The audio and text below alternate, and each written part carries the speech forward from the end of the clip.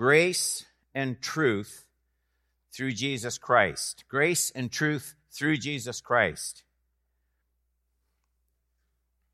This is part 5 in John's Gospel. Tonight, this morning, we're looking at John chapter 1, verses 14 through 18. John chapter 1, 14 through 18. You have a Bible? Have a Bible with you. Your own personal Bible. Electronic, hard copy, otherwise, have a Bible.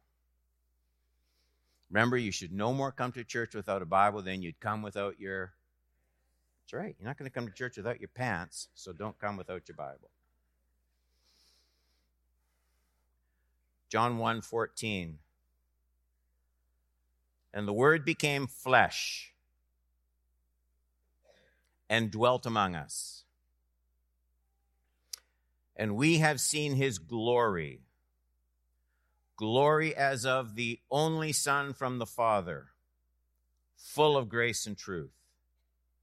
John bore witness about him and cried out, quote, "This is the one of whom I said, he who comes after me ranks before me, because he was before me."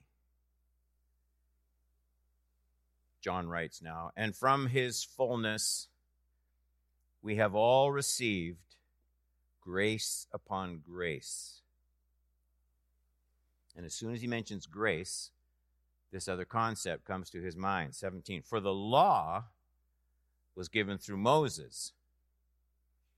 Grace and truth came through Jesus Christ." Are you hearing that?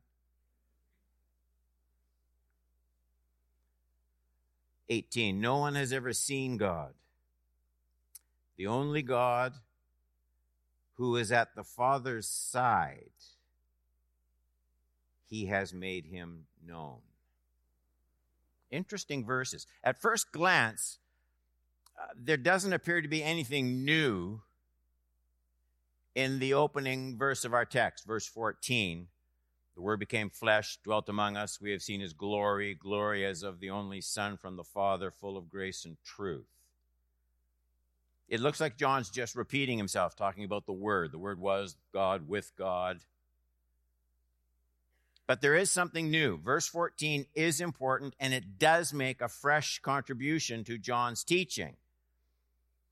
Because verse 14 is the very first time, for all the references of the Word in this opening chapter, verse 14 is the very first time that John specifically states that the Word was Jesus Christ. They're the same.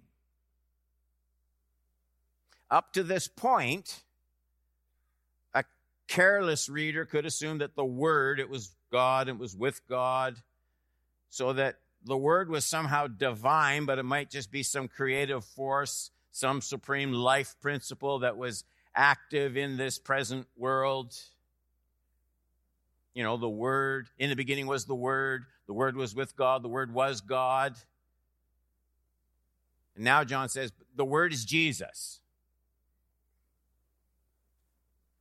I'll tell you why it's important. I'm having my latte this morning, and I'm watching the news, and a commercial comes on. And it's kind of a saintly-looking guy, looks a bit like Jesus, and they're introducing an app called Halo. Has anybody else seen this? They're introducing this app, and this guy he's sitting sort of with a buddy, and he says to him, he's in a chair, and this guy's just kind of getting up and starting his day, and this guy says, "This can be the most meaningful Easter season ever. Get the Halo app. Now just pause," he says to this guy, and you see the guy doing this. "Breathe deeply." And it's kind of like he's contemplating something.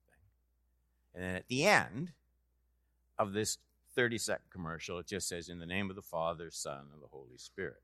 And I'm watching thinking, well, I wonder how many people will think this is Christianity. Just pause. This is the instruction. Pause. Take a deep breath. In the name of the Father, and the Son, and the Holy Spirit. Granted, it might be better than a commercial for Budweiser, but I'm thinking, what is going on here? What is this person breathing and meditating on? That's what John is doing here. In the beginning was the Word was with God, the Word was God. But he doesn't leave it like that. We've seen this was Jesus. He came into this world in a physical body. He did something very specific. We saw glory. We saw it. We weren't meditating, breathing, contemplating. Our eyes saw the glory of God in the Word, who is Jesus Christ. John makes the incarnation specific in this very unique way. For example, this might not be relevant to many of you. Some may have read the 7th book of the famous Confessions of Augustine. It tells how not long before his conversion to Christ, he had a friend who introduced him to some Latin writings of Plato. Humor me for a minute. And Augustine was stunned to find much in these words that resembled John's gospel. Here's what Augustine writes after reading these ancient Latin documents. He said, quote, I read there that God the Word was born not of flesh and blood, nor of the will of man, nor of the will of flesh, but of God. But that the Word was made flesh and dwelt among us, I didn't see there. And that's what opened his eyes. This is John's unique, as he writes it, shocking, shattering statement in verse 14. We here laid bare the unique cornerstone of New Testament Christianity. The Word came here in the flesh of Jesus Christ of Nazareth. And John chooses that blunt word, flesh. Not humanity, person, flesh. The Word became flesh, 14. And he does that because then as now, my imagination can't picture God being that tightly bound to the likes of me.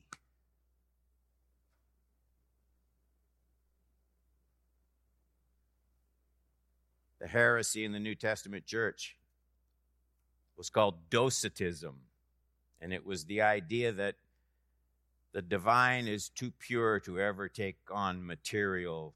So Jesus was divine, all right, but he just looked like a man. He wasn't really a human being. God doesn't come that far down. So it's almost like an angel-like appearance. A holy God could never take on human flesh. John says he did. Okay? John says we saw this. That's his pronouncement. The Word became flesh. And even John couldn't have imagined all that this unbelievable infleshing would entail. I'll bet you John's jaw would have dropped had he read these words from the Apostle Paul.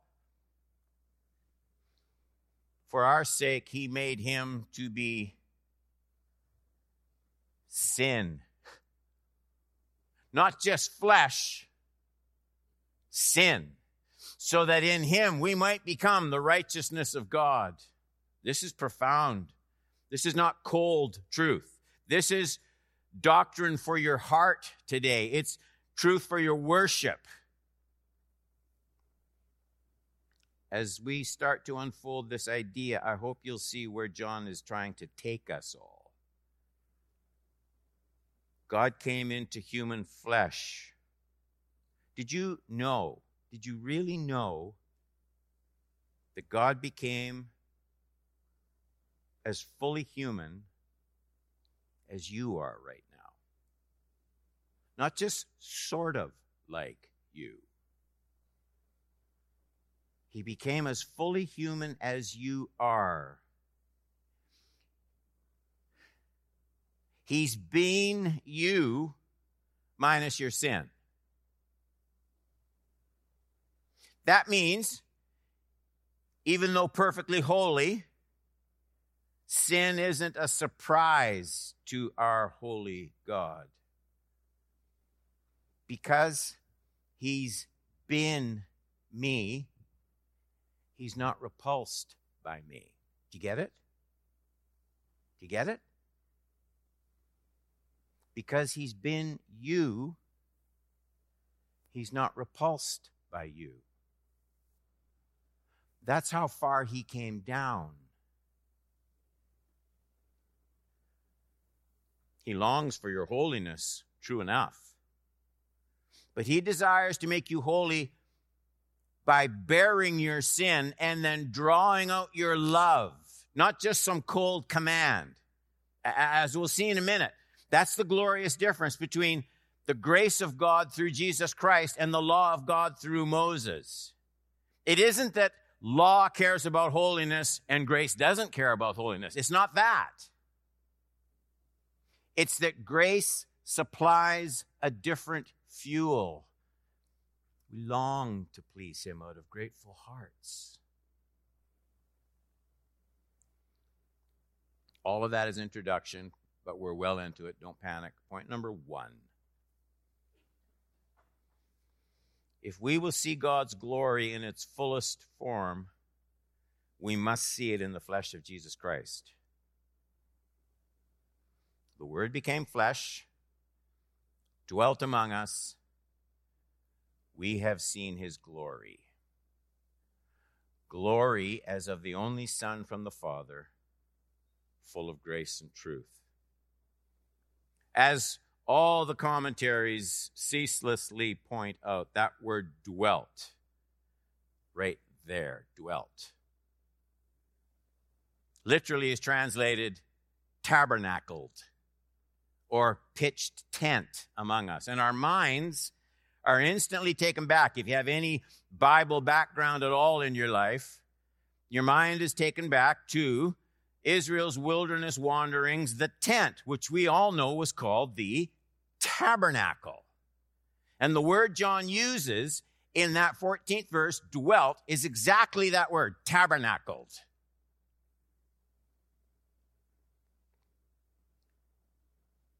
We're supposed to think about how God's glory appeared. And when they went into the tent of meeting, tabernacle, and when they approached the altar, they washed as the Lord commanded Moses, and he erected the court around the tabernacle and the altar, and he set up the screen of the gate of the court. So Moses finished the work, and then the cloud covered the tent of meeting, and there's the word, glory of the Lord filled the tabernacle. Moses was not able to enter the tent of meeting because the cloud settled on it. And the glory of the Lord filled the tabernacle. Throughout all their journeys, whenever the cloud was taken up from over the tabernacle, the people of Israel would set out. But if the cloud was not taken up, they did not set out till the day that it was taken up. For the cloud of the Lord was on the tabernacle. The cloud of the Lord was on the tabernacle by day and fire by night, in the sight of all the house of Israel throughout all their journeys. Make sure you see the point now that John is trying to make. In that 14th verse of John chapter 1, it becomes important because of John's comparison of the glory of God in Jesus Christ and the glory of God that filled the tabernacle. Because the glory of God that filled the tabernacle is done. If you found that tent today, there's no magic in it. You could barbecue hamburgers and serve anybody you want.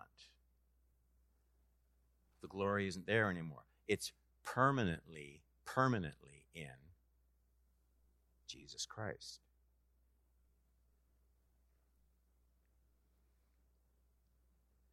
Jesus' human flesh is the fulfillment of all that temporary tent in the wilderness was only pointing to.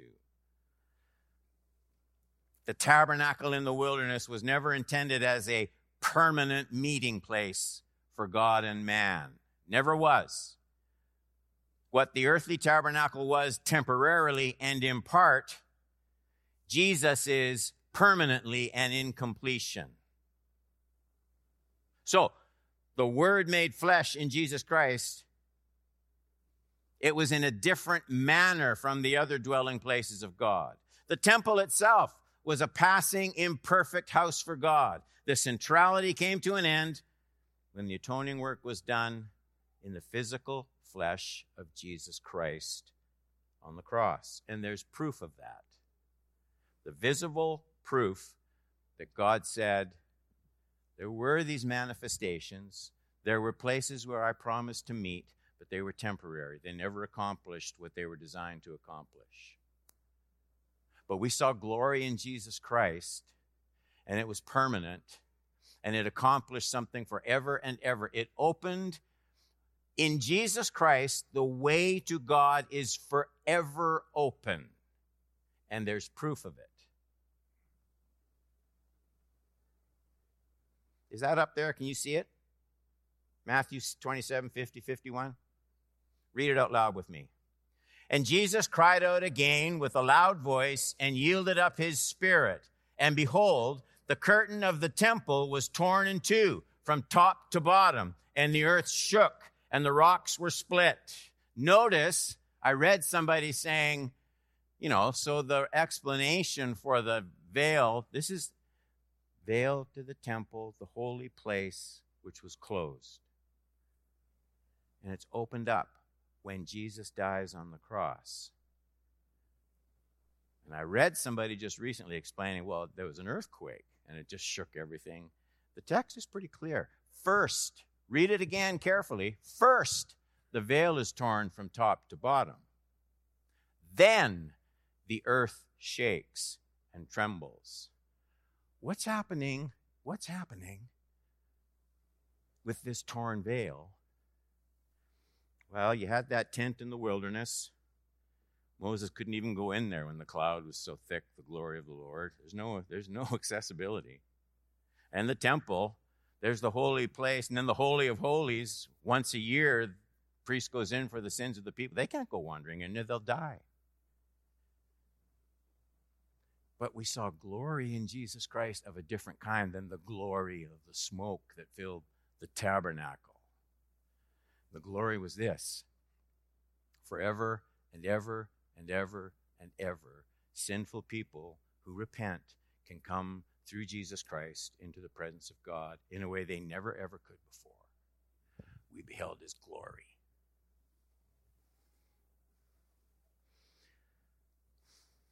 There's more. We know that the flesh of Jesus Christ is still the abiding, right now, the abiding revelation of Father God and his grace, because the work of the incarnation, this infleshing of God in Christ, has never been undone. The Apostle Paul makes it's a bigger truth than people see. Paul says there's one God and there's one mediator between God and man. See those words? The man, Christ Jesus. Note carefully. Our present Redeemer and our present mediator isn't some spiritual Jesus Christ. We sang a song, a good song, just a few minutes ago about Christ in me, Christ in me, Christ alive in me. By his Spirit, Christ is alive in you. The man, Christ Jesus, isn't in you right now. He's at the right hand of the Father. Everybody understand?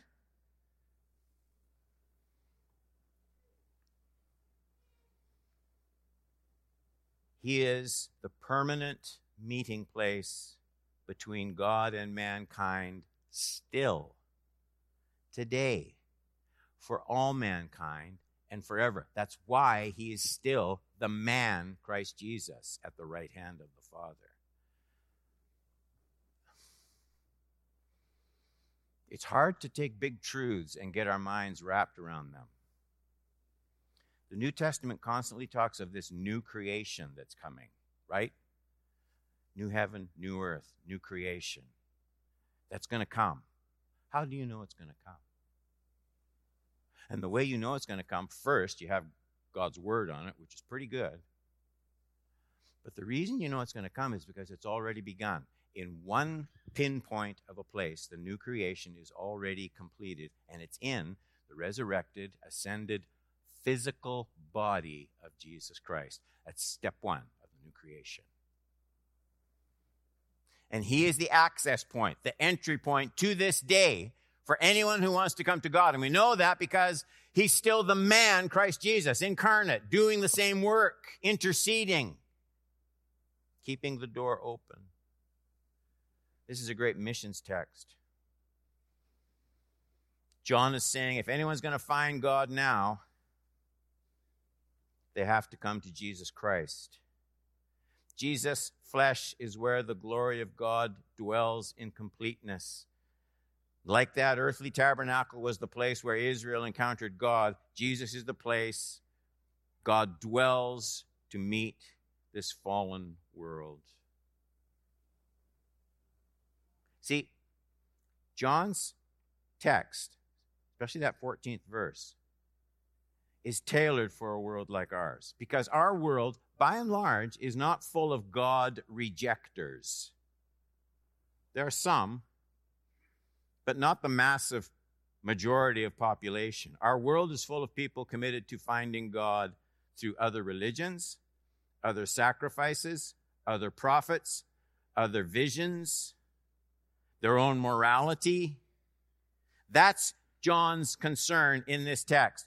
The word from our Creator, the light and life that he wants to bestow, is given only through the flesh of his Son, Jesus Christ. That's why, from this point on, here's something interesting. From this point on, John will never again use the term word to describe Jesus. He's done. It's as though he wants to emphasize the actual physical person of Jesus, the man that was seen by all the apostles to designate Christ. Our mediator will, from this text on, constantly called by the very common earthly name, Jesus. Or to show his unique relationship to the Father, sometimes the Son. Point number 2. Notice this wonderful balance of grace and truth. And the Word became flesh, dwelt among us. We have seen his glory, glory from the only Son from the Father, full of grace and truth. When John speaks about having seen his glory, to what is he referring?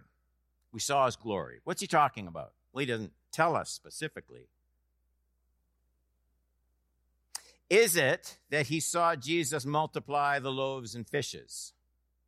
We saw his glory. Is it he was in a boat and saw Jesus talk to the waves and said, "Peace," and the whole sea just drops to a dead calm? Shouldn't whistle, probably. Is it that he came to a blind person, put some mud on his eyes, and boom, made him see perfectly, instantly? Those are glorious works. But I think the way he includes in the same sentence those words, grace and truth, right on the heels of we've seen his glory, I think it takes our minds in a different direction than just the miracles. I think the glory of which John speaks is the glory of seeing the lengths to which God the Son, the one who created all things, was willing to go to bestow grace on the undeserving. I think that's the glory.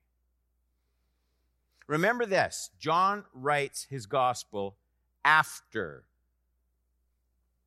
the historic facts of the death and resurrection of Jesus. He's not writing this while he's following. It's after Jesus has ascended. That's what makes him cry out, "Oh, we saw such grace. We saw it. We saw God dwelling in the body of Christ, for the purpose of atonement and mercy and forgiveness and grace. Again, remember, the Apostle John writes his gospel from the perspective of having already seen Christ crucified and risen. And then he writes, full of grace and truth. I don't think he means truth as opposed to falsehood and lies. I think the Greek word more refers to reliability, trustworthiness. Nothing in this culture, nothing in this world trains me to expect grace for my sin. John says it's true, full of grace and truth. 3, the superiority of Jesus Christ to any other prophet or teacher. John bore witness about him and cried out, "This was he of whom I said, he who comes after me, ranks before me." Those are the words. Because he was before me, the time words. He says, he ranks before me. John knows that his ministry came before Jesus in terms of sequence. He knows that. He knows he was the one who prepared the way for Jesus. And he has certainly great prophetic acclaim. Jesus reminded some people that among all those born among women, there was no one greater than John the Baptist. That's what Jesus said about him. But then, Jesus makes his appearance. His saving work starts to unfold, and John, wonderful, humble John, has the good sense to tell all the listening world, he comes after me, but he's before me. He outranks me. There's no one like this. There are no competitors. There are no other prophets. Point number 4. Here's the part I want to talk about for a minute. I hope it encourages your heart. There's an unending dynamic to the advance of God's grace through Jesus Christ. And from his fullness, here's the words I want to look at. We have all, who does he mean? There, we have all received. And then he says, grace upon grace. The law came through Moses. Grace and truth came through Jesus Christ. And these verses make me ask questions. I ask questions of these verses. To which recipients of grace does John refer when he says we have all? I should clean that up, shouldn't I? When he says we have all received, who's he talking about? We know, I said earlier, John writes these words approximately 50 years after the death of Jesus. So that word all, it's important because that word all would include others beyond merely those who lived and met Jesus Christ physically while he was on earth. Because he writes 50 years after the crucifixion of Jesus, and that's where he says, we have all received this grace. So my conviction is the words we have all received are church words. People to whom John writes after Jesus is already dead, risen, and ascended. When he says we have all received. It's right here. Church words. People who lived after the death, resurrection, and ascension of Jesus.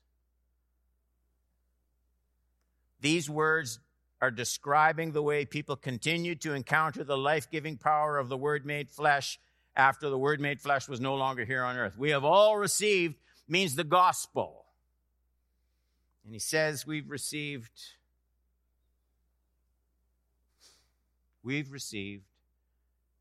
grace upon grace. In other words, the grace didn't stop flowing. The same grace that first lit this sin-darkened world in the visible flesh of God the Son continues to this day to turn darkness to light. For at one time, this is Jesus is long gone from the earth. Paul writes, at one time you were darkness, now you are light in the Lord. Do you see it? We are at no disadvantage because we weren't physically alive when Jesus' body hung on the cross. No. From his fullness, we have all received. And something else. Notice that phrase, from his fullness we have all received grace upon grace. That's part of John's contrast between grace and law. He'll continue it in 17. For the law was given through Moses, grace and truth came through Jesus. And John means to show there's a one-time givenness to the law, right? It comes, Moses writes down, the finger of God carves the law. It's given at one specific point in time. And if Moses hadn't given it, well, someone else could have very easily, whomever God chose. But grace came specifically through Jesus Christ. And I think here's what John means when he compares that with law. You can learn the law, but you're never finished with grace. Grace is an ongoing dynamic. Grace upon grace. You and I constantly need fresh grace. I needed it this morning. It's an ongoing dynamic in my discipleship. So we never actually just receive grace. What we receive is grace upon grace. We receive grace over and over. The law, any law is different. You can study the law, but you have to receive grace. Everybody, brighten the rest of your week, remembering that this grace isn't any less real or potent just because we have never seen Jesus Christ in the flesh. John says, 50 years later, we've all received it. The same grace flows. John says, even to those who first read his words, some of whom were born after Jesus ascended into heaven, from his fullness we have all received. Grace keeps flowing. It hasn't stopped. It comes grace upon grace to people who mess up over and over. It comes to people not like tablets of stone that you read.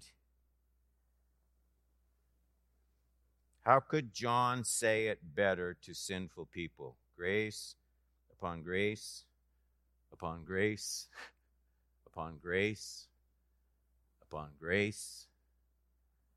His mercies are new when? 365 of them this year. They'll be there. Grace upon grace upon grace.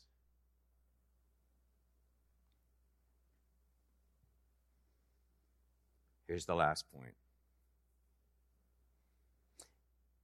The end of the prologue actually places us right back at the beginning, and I want to show you there's something beautiful in that. Look at the 18th verse. No one has ever seen God. The only God, isn't this interesting? The only God who is at the Father's side. You see the reference to the Trinity there? He has made him known. So, the very first verse of John's gospel, remember, has the Son, was God with God in his existence before the world was ever created. And this last verse, verse 18, has the Son back at the Father's side. Same place. So, here's what I see John doing. It's brilliant and it's comforting. Before John begins to unfold all the earthly events of Jesus' life, he's going to. The miracles, the opposition, the hatred. Before John begins to unfold all the events of the earthly life of Jesus, he tips his hand. The Son is back at the Father's side. The Son's mission is already completed. It's already a success. There is nothing that's going to stop it. He puts the end of the story in the first chapter. We'll get all the historic earthly details, but the point of the Son's coming, it's already been accomplished. Sin has been defeated. There's grace upon grace. The dawn of that still to come complete new creation can never be stopped. The fact that we can't see him now doesn't make his will any less sure. And that's why John included that little detail about the hiddenness of God. No one has ever seen God. The only God who is at the Father's side, he has made him known. So here's what we do. You look to the flesh and bones, the actual completed mission of the Son, and that is faith's resting place. The end is wrapped up already in the beginning of his gospel. You're safe there. You're forgiven there. Your future is assured there. And I would say to you, that's good stuff to take home from church.